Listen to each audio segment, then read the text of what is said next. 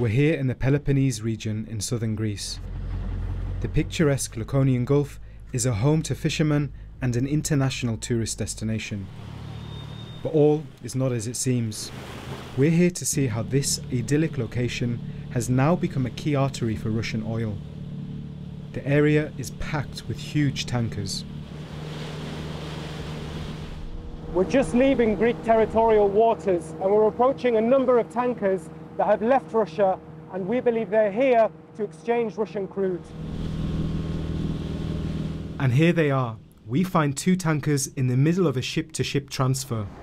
These two boats that you can see behind me here are oil tankers. The boat in the distance is from Russia and it's moving oil to the boat that's nearest to us.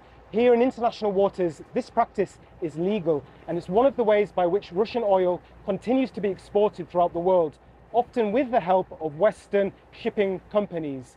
And some of the millions of barrels of oil that passes through this area will ultimately find its way to countries that have bans on Russian oil, including the UK.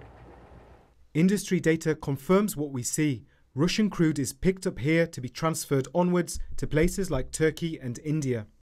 BBC Newsnight has had exclusive access to figures calculated by the environmental campaign group Global Witness. Since a ban on importing Russian energy was introduced by the UK with the G7 and EU in January, the numbers show the amount of Russian energy that's been processed in Indian refineries and made its way to the UK legally since then.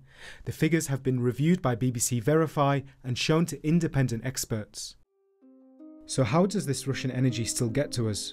Travelling thousands of miles by tanker to 3 refineries in India, including Jamnagar, the world's biggest refinery. Here, the crude oil is mixed with products from other sources and refined into diesel. Across the 3 refineries, Russian oil makes up around 45%